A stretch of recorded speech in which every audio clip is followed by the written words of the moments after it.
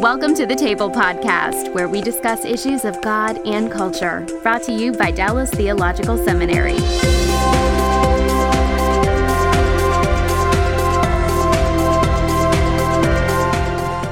Welcome to The Table, where we discuss issues of God and culture. I'm Mikel Del Rosario, Cultural Engagement Manager here at the Hendrick Center at Dallas Theological Seminary.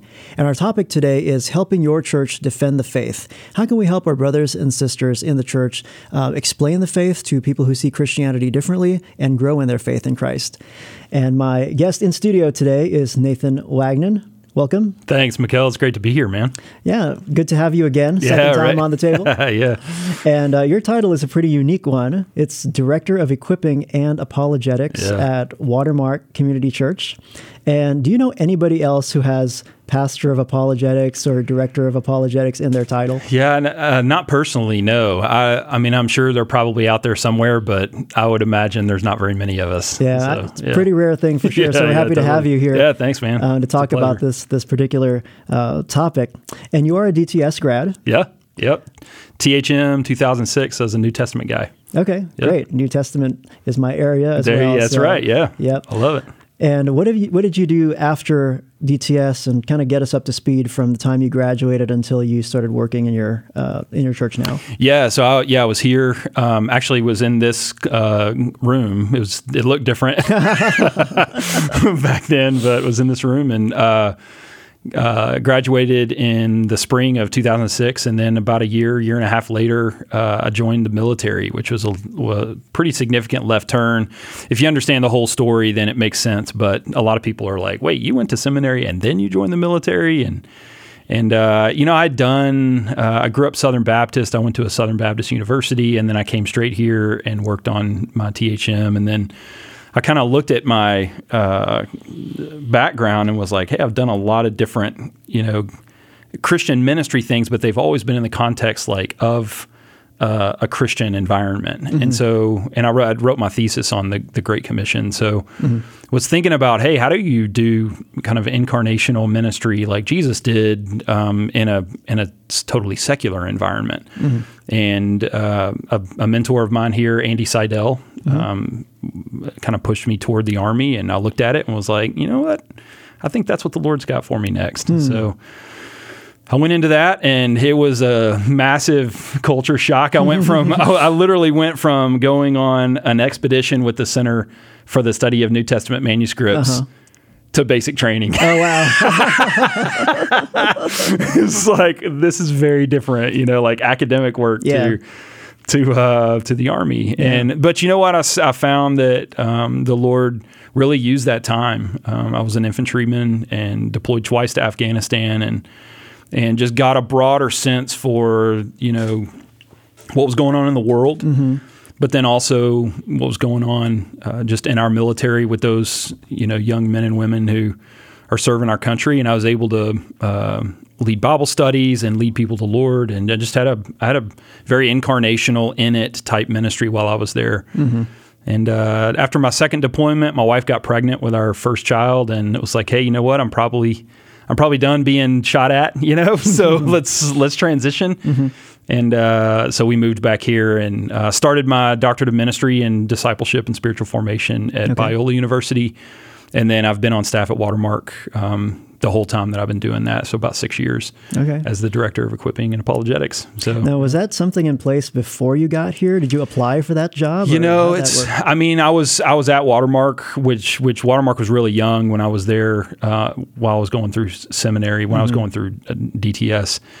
And so I was a lay leader and pretty heavily involved before I joined the military. So when I came back, I had a lot of relational connections there. And I came back, and the position did not exist. The ministries that I now oversee existed in some form, but didn't really have a whole lot of oversight from a staff perspective. And so when I came back, I remember the very first day I came back, my boss at the time, Blake Holmes, who's now our campus pastor, came and got me and was like, hey, we're going to go meet these guys. And we sat down with the Apologetics team at Watermark, which is kind of this just group of dudes, with a handful of women thrown in there, and it was like, hey, you're going to lead this team. And I was like, okay. So here we go. And that's when we really started to formalize a lot of the apologetics ministry at Watermark. That's a whole other story that maybe we can get into in a minute. But about how many people work with you right now in that ministry? We normally have between 22 and 24, we call them facilitators, who oversee our Monday night ministry, where people can come in. It's like a living room environment, and they can come in, and it's an open forum. You can ask whatever you want. So we never know what people are going to ask. They just come in, and it's fair game. So it's a lot of fun. So when we think about the whole concept of apologetics, of defending the faith, we have the positive side where we give people reasons to believe. Yeah, right. We have the more defensive side where we help people answer challenges, work through challenges that they're maybe going through in their own minds, times of doubt. How would you explain to somebody if someone were to ask you, why do you have an apologetics ministry and equipping ministry at your church? How would you explain the importance of that in terms of how that fits in the church mission? Yeah. I mean, my first thought is, if you're doing evangelism, then you're going to be doing apologetics. I mean, you don't go up to somebody who doesn't believe and just be like, believe, and then they just believe. Like, that's, I mean, that's not how it works. So, I think one of the reasons that we've been able to have a strong apologetics ministry at Watermark is because our senior leadership has pushed forward a very strong community ethos of evangelism. So if you go to, probably if you're listening to this, or if you're watching this and you know somebody who goes to Watermark, or you've heard of it, then you probably, at least at some point in time, have heard them talk about Jesus or share their faith, or it's just evangelism is a high value for us. It's not aspirational, it's real. And so a lot of our great questions, which is the title of our apologetics ministry, a lot of our great questions ministry was born out of just necessity, because everybody's sharing their faith. And so, of course, you share your faith and somebody asks you a question and you don't know the answer to it, right? And so you're like, yeah, we've all been there. Help, please, And so we just built a team that not only equips our body, we do equipping stuff for our body, but also just provides that area where we're like, hey, if you don't know the answer, then bring them to us, And that's really the majority of our apologetics ministry is born out of our members who are active in personal evangelism.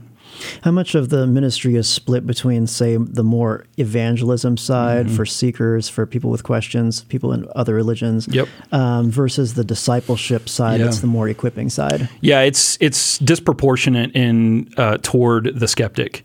So we tell people, we're like, hey, this is for people who, two categories. One, questions are keeping you from a relationship with Christ, or two, questions are keeping you from growing in your relationship with Christ. So either people who are considering Christianity or are having like a crisis of faith. And so that's who we target. And so the equipping side of it tends to happen a little bit through some courses that we teach, but the ongoing, week in, week out ministry is to people who don't yet believe. Okay, that's awesome. So you mentioned great questions. So that's the you can ask any question you want. That's right. For people, atheists, people of other religions. What about the other offerings that you have? Tell us about those. Yeah, so we really view Monday night as what we've already talked about, where people can come ask whatever they want. And we really view that as a front door because, we can have, in fact, this summer, we've had high numbers. Between 30 and 50, like every single week come in. And that's, we try to keep it small because, think about it. You're maybe you went to church as a kid and then you've stopped going to church and you kind of did 20 years worth of whatever, right? And then you come back and like you maybe Great Questions is the first time you've stepped into church in 20 years, which is not super common, but it definitely happens. People come in and, I've been away from the church for a long time, or people who have never been in church at all. Although we have a lot of international students here in Dallas. I mean, Dallas is very much a cultural melting pot from around the world. And so we've had all kinds of students come in, and this was not only their first encounter with a church, but their first encounter with Christianity, And so we try to keep it as small as possible, as the least amount of intimidation, And so when you have a room full of people and you want to ask a question, then it's intimidating to raise your hand in a room full of 50 people. So we try to keep it really small.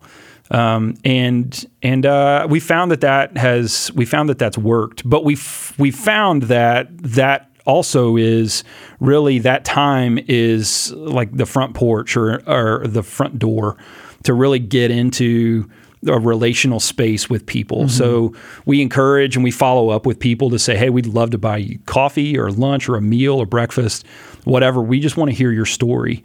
Because as you know, I mean, you do apologetics. I mean, you can answer somebody's questions, but I tell people all the time, I'm like, hey, you're not actually answering a question. You're answering a person. That's right. And the person is asking a question. The question is actually quite secondary, I mean, the primary deal is, who are you? What's your story? Where did you come from? What shaped the way that you think about the world and God, and not just what you think about him, but how you think about him. And does that line up with Scripture? And you just can't know that in an initial meeting. Yeah. And so we really try to cultivate relationships with people so that we're meeting with them outside of that Monday evening expression, so that that's where the real work, I would say, of apologetics is going on.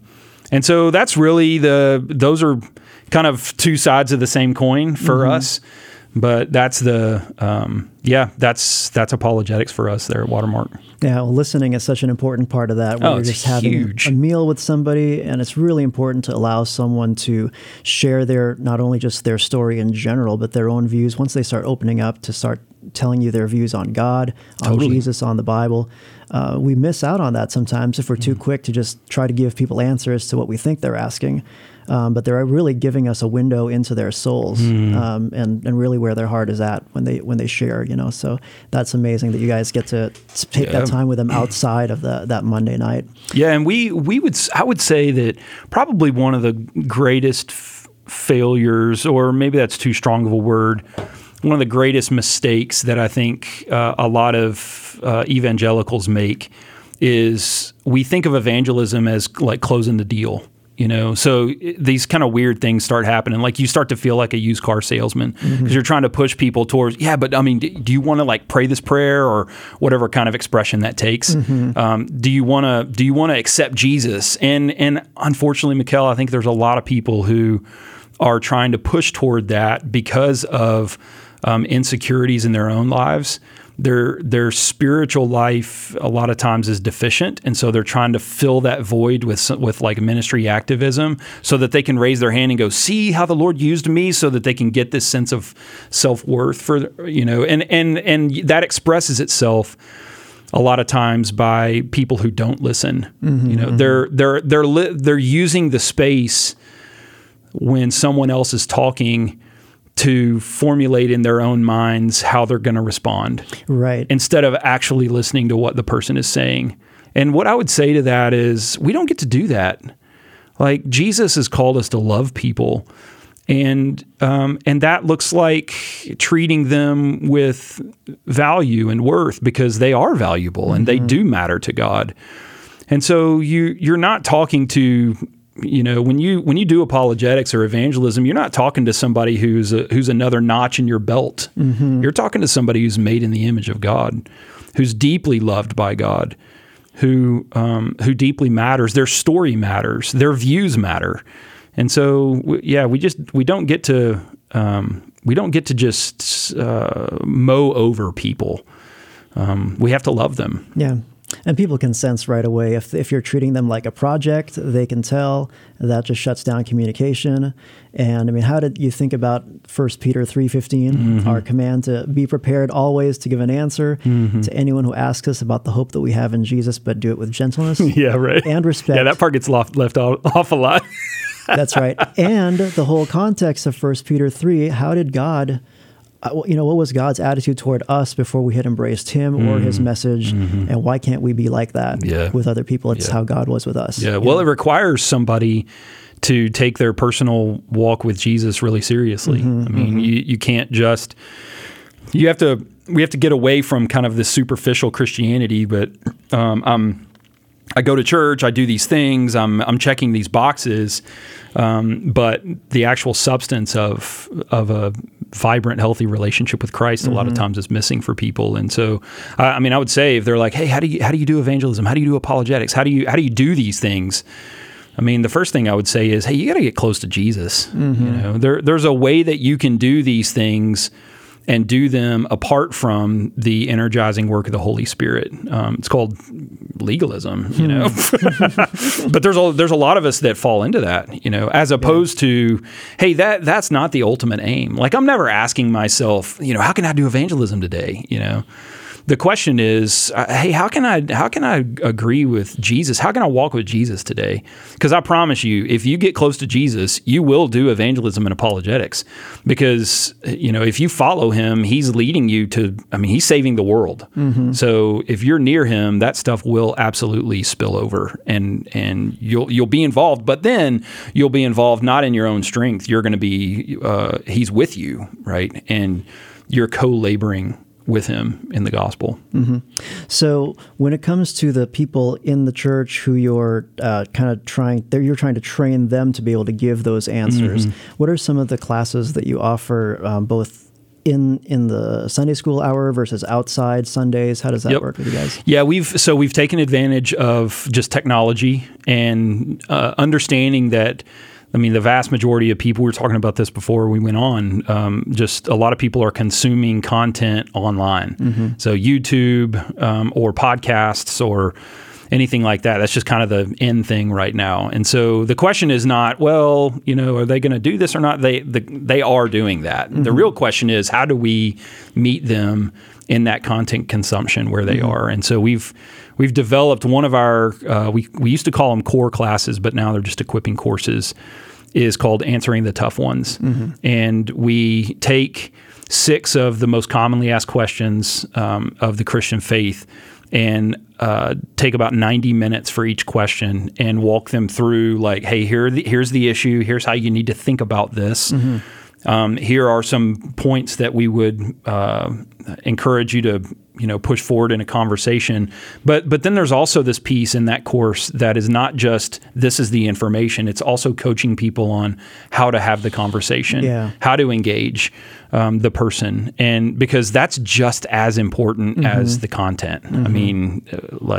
We could talk about that more if you want. I could get on a soapbox, but I'll spare you guys. That's just as important. And so we've taught that class, and then now it's available as on a cohort base online. So anybody can take it in the world as long as you have an internet. As long as you have internet access.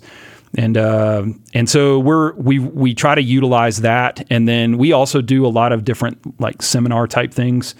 Dr. Bach's been with us on a handful of those, and whether they're seminar style or a conference, or we're pretty consistently throwing apologetics content at our body. But I would say that Answering the Tough Ones is the primary one that we push people toward. For no other reason, like if it just gets the conversation started with them, it whets an appetite, then we have a ton of resources we can throw to people as they're like, whoa, I want more, So you were talking earlier about, maybe we will get into that, the way in which we engage is so important. I think huge. When people have questions, one, if they just have questions in their own mind, they're wrestling with their own doubts, there's the answer so that you don't have to lie awake in bed at night wondering how can there be a God when there's evil in the world. But then also, so once you get the answer for yourself, how do you share that answer with somebody, knowing that the question they're asking might come from 5, 6, 7 different areas in their lives, of course, where they're seeing dysfunction, where they're seeing the effects of sin. And you might be taking a pastoral route before you actually answer the evidential problem. Totally, yeah. A story comes to mind. We were Monday night, this was a couple years ago now, but there was a woman who came in, and she had come a handful of times before, because it's an open forum, you can come as much as you want. And she had come a couple of times prior and had asked all of the major questions that a Muslim would ask of the Christian faith. So, has the text been corrupted? Did Jesus really die on the cross? Those types of things. And so we answered all of her questions. You're consistent when you're in the room with those people. My radar is always up. Like, what's actually going on here? Mm-hmm. And look, there are unicorns out there where like whatever they're asking is actually what they're, what's driving them. But they're few and far between. Most of the time, as you said, there's a bunch of stuff behind what the questions are. And so I was just kind of aware, and I was praying, because we pray a lot. And I was like, hey, Lord, how do you want me to interact with her in this moment? Because there's 20 other people in the room, And so I called her by name because she had been there. I was like, hey, let me just ask you a question. I feel like you've asked a lot of different questions of us, and I feel like we've given you pretty satisfactory answers. Like if we haven't, please let us know, because we want to clarify. But I just want to ask, like, what's behind this? What's driving this? And the room got real still. Because everybody's like, oh snap, junk just got real, man. And it also got really quiet because she started to cry. And so I'm like half going, okay, now we're getting somewhere. And the other half of me is going, oh, dang it, I just made somebody cry, So it was just real still for a little bit. And she finally just said, I actually think you guys are right. Like, I want to believe this, but my husband is Muslim, and I'm afraid if I convert to Christianity, he's going to kill me, And, now all the smoke and mirrors of the questions are gone, and you're dealing with the actual problem, And so there was a girl in there with us who has a degree from Dallas Seminary in counseling, which is great. And so I asked her to step out with her and spend the rest of the time, just a focused one-on-one. And, we labored with her, but that just illustrates, like, it's, you don't ever want to be weird about it, and be like, hey, what are you really asking? But you do want to be sensitive to the Holy Spirit, who could be in that moment drawing that out. And so you just have to, it's an art form, Yeah, definitely. You have to listen and be sensitive to what's going on. Yeah. This episode is brought to you by the Truce Podcast. I'm sure you've been there. You're at an event, a dinner, a small group, and someone says something like, if you're a Christian, you have to vote Republican. That raises an interesting question. How did evangelicals like me get to the place where we just assumed we'd all vote one way? This season on the Truce Podcast, we're diving deep into the complexity of the 1970s and 80s to understand how evangelicals tied themselves to the Republican Party. It's a story that involves murder, corruption, redemption, and our need to be heard. I'll be talking with celebrated historians like Rick Perlstein, Pulitzer Prize winners Francis Fitzgerald and Jesse Eisinger, and some of the best guests I've ever had. Truce is the show that uses journalistic tools to look inside the Christian church. We press pause on the culture wars in order to explore how we got here and how we can do better. Subscribe to Truce anywhere you get podcasts or listen at trucepodcast.com. One question I like to ask is just another way to put it is, of all the questions that you could ask about God, why that one? Yeah. It's a fair question, right? It's good. And then you mentioned prayer. Sometimes it's so basic, but sometimes it's overlooked when someone says, I want to get apologetics into my church, and they whip out Reasonable Faith by William Lane Craig. Yeah, and right. They just want to, teach that class. But, where is God asking you to step in? Yeah. Where is God, first of all, where has God placed you? Whether you're in a small church, whether you're in a large church, whether you're on staff or not, where is God asking you to step in and just ask him, and just pray about it. Totally. How do you handle integration? You said you just throw apologetics content at the body wherever you can. Do you do integration in terms of do you reach out to for pulpit ministry? You get apologetics into there, women's small groups, youth. How do you integrate that? Yeah. So again, I would say, and this is a really critical point that I would encourage, pastors who are listening or watching this. We have a saying around Watermark. It goes like this. I don't know if we came up with it or not. I'm just repeating what I've heard. Is average leaders think in terms of programs, and above average leaders or great leaders think in terms of values.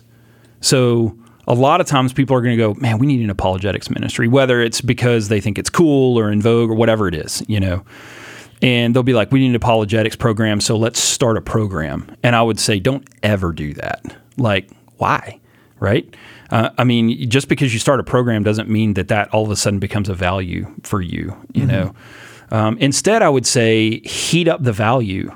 Like, don't start a program, heat up the value. And the value is, are you sharing your faith? Like that's the critical question. And if your church is not active in evangelism, don't start an apologetics program. Like, teach your church to share their faith. And you do that by a bunch of different means, but primarily by modeling it for them. That's a core principle in the Army. Like, you don't lead from behind, you lead from the front. You don't tell the people, you guys need to be sharing your faith, and then you don't ever share your faith. Like, so the way we champion this at Watermark is, I don't know if you've ever met our senior pastor, Todd Wagner, but that dude, he's just he's a thoroughbred when it comes to evangelism. Like, that's one of the unique ways that God's gifted him.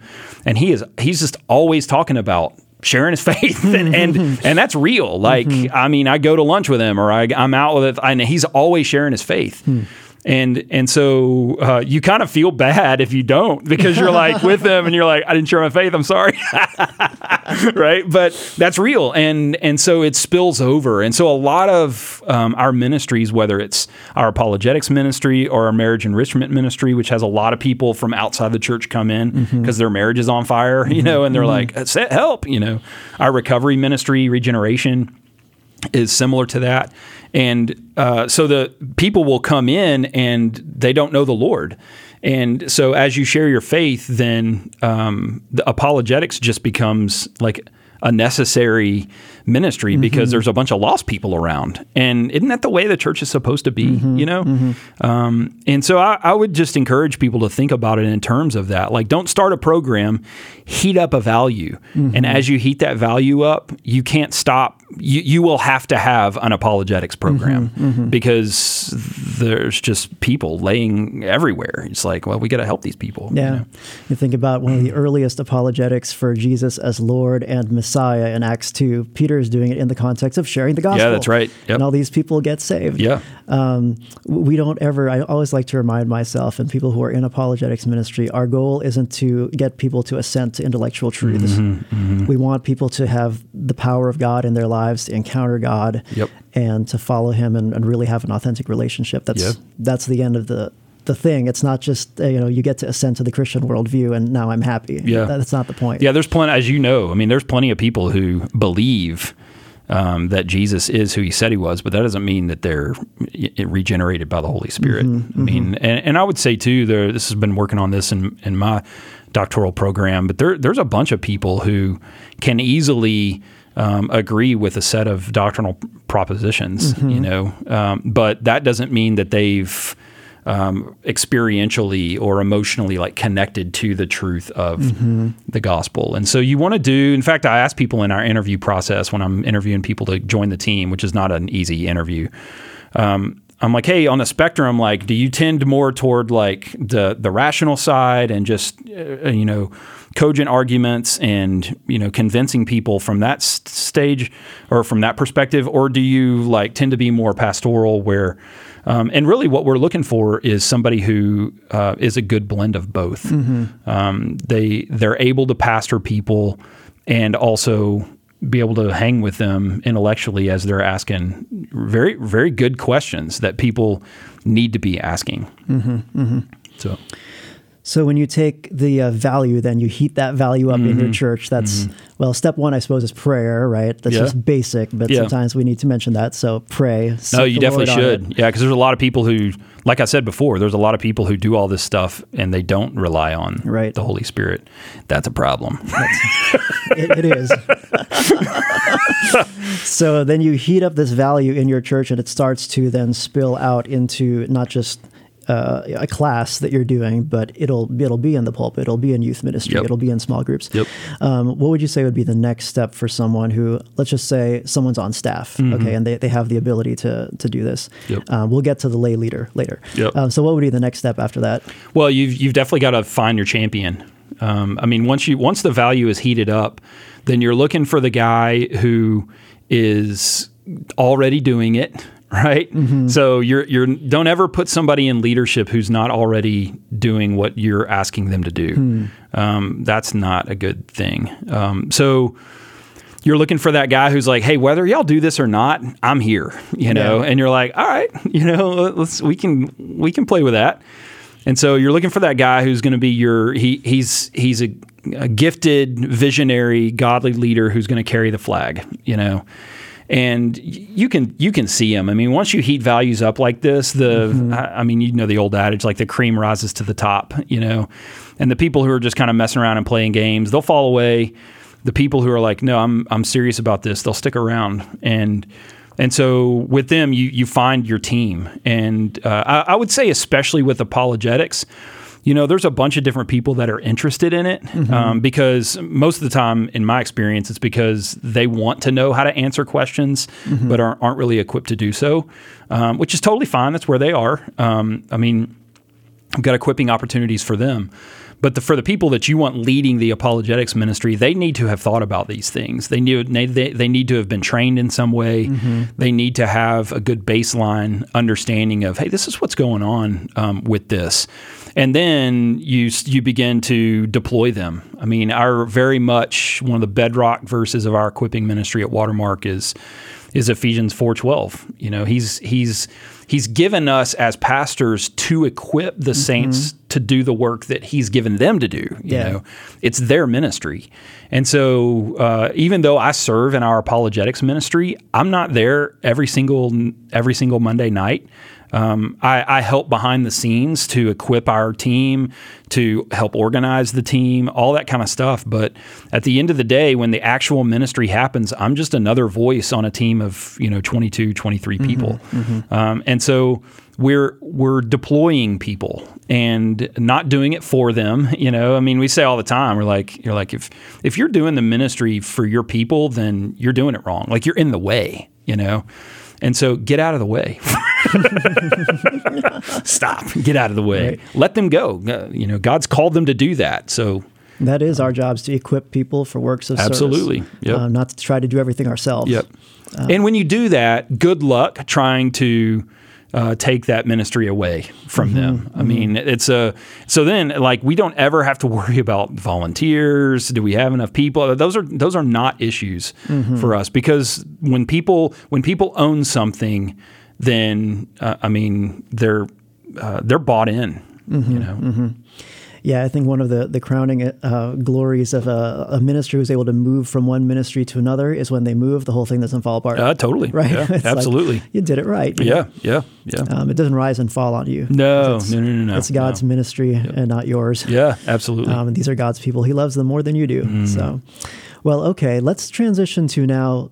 There's a person who is in lay leadership in the church, and they want to get their church on board with this kind of thing. They see the need. They're not really sure, who should I approach? Where should I start? Yep. God's kind of put this burden on my heart. I've prayed about it. What advice would you give them? Yeah, I think we would start by saying, hey, good for you. You can do your ministry whether or not the program exists in the church or not. And so the first thing I would say to him is keep going. There may not be a structured program for you to plug into at your church, but that's okay. God didn't say, hey, here's your ministry, and oh, by the way, here are all the prerequisites that have to be in place in order for you to do your ministry. No.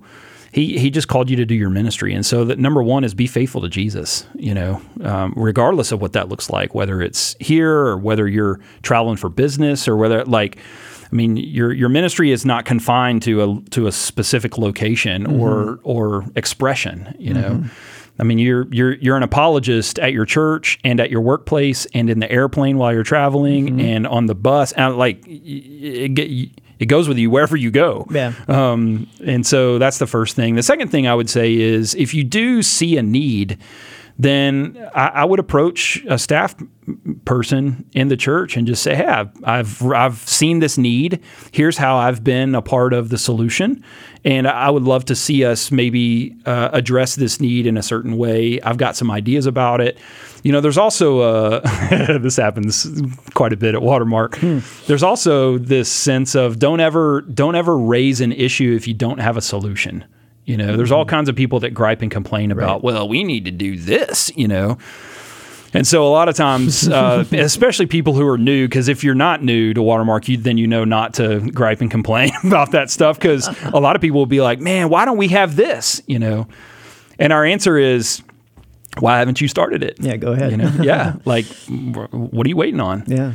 And it's funny how when the person why don't we have this? And then you tell them that, they're like, and they immediately backpedal. You're like, hey. Some people feel like they need permission to do something, but isn't it true that ministers would rather, instead of somebody saying, why don't we have this kind of apologetic study group, would come up to you and say, hey, by the way, I hope it's okay, but I've been doing a study of Greg Koukl's tactics at my house for the past 3 months. I love it. But see, that's what we look at. We find the people who are doing that, and we're like, it's awesome. Like, you're on my radar. And how can I come around you and support you? And so I would just say probably for the layperson who wants to get this started in a church or have some kind of expression of this in their church, sometimes you're going to run across a staff person who might feel threatened by that.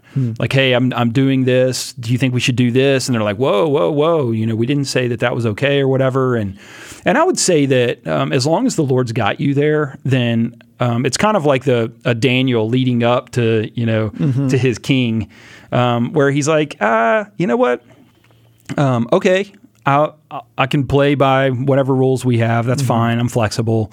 You can still do your ministry. You don't need permission for that.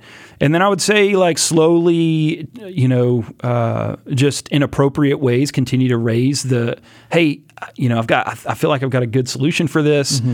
And then at some point, though, there is a time where it's like, if the church is just like, no, we're just not going to do that. We don't value that. Then I would say at that point, I think it's time to start looking for new leadership, not necessarily at the church, like don't like usurp people and kick people out. But I think at some point there is a time where it's like, you know what, I don't think this is like optional for me. So I'm going to shift to a local expression of the church that is going to meet my values where they are. And I think that's totally fine. I don't start there. Yeah. But I think after a process of working through it, I think that's totally appropriate. So, yeah. It's always good. I tell people Greg Koukl, we had him on the show recently, and he always likes to say, he's a friend of mine. Yeah, he's good. He likes to say, bloom where you're planted. Yeah, and I like that. That's right. Yep. So not everyone has to be a debater. Not everyone has to be leading up this, their own apologetics ministry. Yep. If God has you leading little book study groups at a coffee shop, and that's your ministry, then God bless you. Yeah, please. Like that's what we need more of. I mean, that's the grassroots kind of stuff, because it's relationally driven. You're across from the table from somebody who has real questions. And it's okay if you don't know the answer to their questions. Like, that's one of the things we say. I tell our team all the time, I'm like, if you don't know the answer to the question, just say, I don't know. Yeah. And that's a perfectly acceptable response to their question. But just make sure you follow it up with, hey, I don't know, but why don't we explore that together? Yeah. Like, now you've just created a relational engagement with somebody where instead of trying to, because a lot of people they feel like, this is one of the ways that Koukl, I think, has been really helpful for me in that book, Tactics, is he's like, a lot of people feel the weight of all of Christendom on their shoulders to respond. It's like, I've got this awesome response. Right. And he's like, no, you just need to put a stone in their shoe. This stone in the shoe principle where whether it's a response or the way you engage with them, where they walk away and it's like a little pebble. You ever have a pebble in your shoe and you're walking, you're like, man, that's just annoying. Like I got to get that out. And a lot of times that stone in the shoe principle is the getting it out is to come back around, to circle back around. People will come back and be like, man, it was really interesting what you said there. And so you don't give them the final answer. You might just give them a piece of the answer, and they'll come back and want more for sure. But those grassroots, like across the table from people kind of ministries, that is apologetics. So don't think of it like debates with professional people. Like there's very few people who do that, right? Yeah. And I would say that while that is an expression of apologetics, it should not be the dominant one. The dominant one should be the conversation you have with your neighbor, the conversation you have with your coworker, the conversation you're having sitting across the table with somebody. And if you don't know the answer, say that, invite people into an engagement, and then there are plenty of resources to pursue the answer to that, including us and including you guys. Like email us, call us. We'd love to help. Yeah. Just getting somebody to the next step in the conversation, even just getting to the next conversation. There is even a next conversation. That's right. That's a step in the right direction right there. Yep. We don't have to pretend to have all the answers or feel like, well, now I have to defend the entire contents of the whole Christian worldview because someone just expressed a view I disagree with. Man, who can even do that? I mean, Dr. Bach's not here, so I mean, he can't even do that. Like nobody has all the answers, but we do know the way, right? Yeah. And Jesus is like, hey, bring him to me. I got him. Jesus is the way. That's right. That's awesome. When I was a youth pastor in San Francisco, there was a guy who was an atheist, married to a Christian. His wife became a Christian, and they started going to the church. And they were going to the church for like 4 years. And after a while, he told me, Mikkel, I pretty much have all my questions answered. Yeah. The only thing I have to ask myself now is, do I want to give control of my life over to someone else? And when you get someone to that point, where's the next step when you're moving out of equipping and apologetics and you're moving into now a more pastoral role? Do you handle that within your ministry, or do you give them to counselors? Or No. Look, if we can't handle that question, what are we doing? Okay. And so typically the way that we handle that issue is, again, you're recognizing that, hey, I'm not the solution to your problem, and there's a lot of transference that can happen in those moments where people are looking to you to be the answer, or to give them a final answer, or to, hey, take all this angst that I'm feeling away from me. And actually, I think the Holy Spirit is using that angst to create tension points in that person's life to force them to choose. And so you're recognizing that that's going on.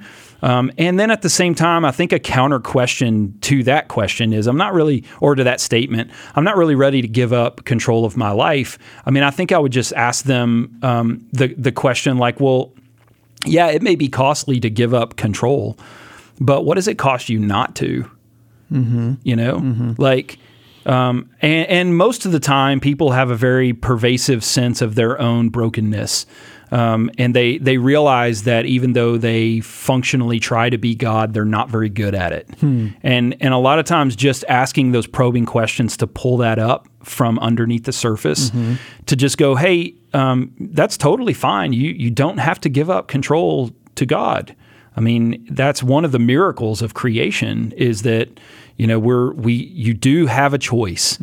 However, that choice has consequences. And oh, by the way, like, saying this as gently as I can, like, how's that working out for you?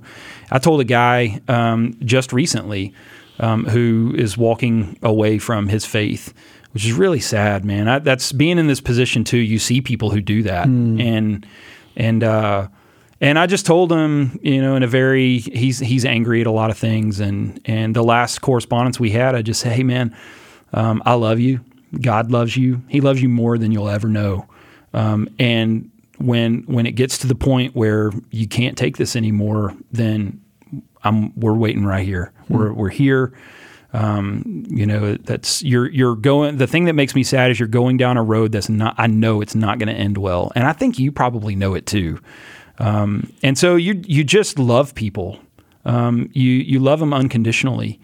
You look at them and say, hey man, you don't have to give up control, but that's not going to go well. And when it doesn't go well, I'm here for you. And that's when I think, because when the stuff hits the fan, right, and people do come back to you, they come back and you're able to show them like, hey, that God never left you. He's not mad at you. He's not trying to, like another thing we say a lot is, and he's not trying to rip you off. He's trying to set you free. But you do have to get to the point where you've got to let him. You've got to give up control. Yeah, God does that a lot, doesn't he? Yeah, He just goes, well, you want to go your own way. I'm here when you're. He does it because he loves us, and also he does it because we force him to. We don't cooperate with him, and a lot of times too. I'll ask this in apologetic type conversations where people are like, "Well, God, why did God do this and that?" And I was like, "Well."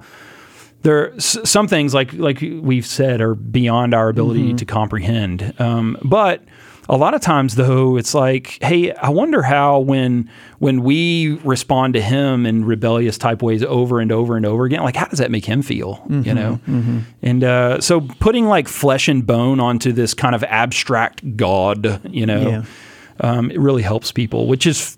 Maybe that's what the incarnation was all about. I don't know. So tell us a little bit more about how people can get in touch with your ministry and then the resources that you mentioned that anybody can take, these online classes and things like that. Yeah, well, you can email us anytime at greatquestions@watermark.org. That's our kind of catch-all email address, but it gets monitored, and we do respond to people's questions like that. And then I would say, if you want to, an easy, since I'm here on your podcast, then I'll give myself a push, is our Equipping podcast has a ton of apologetics, type, episodes on there. So, I would encourage you guys to check that out. That's called the Equipping podcast. And then also the Answering the Tough Ones course. You can go on our website, watermark.org/equipping, and you'll see our equipping courses, and that's one of the equipping courses you can take. Again, they're online cohorts, so there's people, I think we've got like 19 or 20 different states represented, and then some people in Guam, and then some random dude in Australia. It's like taking a course. I don't know. He must know somebody at Watermark, but there's people who get put into these cohorts, and then you walk through the content with that cohort online. And so I'd encourage people to check that out as well. But if there's any way that we can serve the church, obviously we are a church, but if we can serve the church, equip them, resource them in any way, or just encourage them, be a sounding board for them, we'd love to do that. Awesome. Well, thank you so much for being on the show. Yeah, really absolutely. Appreciate it. It's a pleasure. Good to have you in the studio again. Yeah, man. Well, we thank you so much for joining us here on The Table once again. If you have a topic that you would like us to consider for a future episode, please feel free to email us here at The Table, and our email address is thetable@dts.edu. Again, that's thetable@dts.edu. And we hope you will join us once again on The Table podcast next week as we continue to discuss issues of God and culture. Thanks for listening to the Table Podcast. For more podcasts like this one, visit dts.edu/thetable. Dallas Theological Seminary. Teach truth, love well.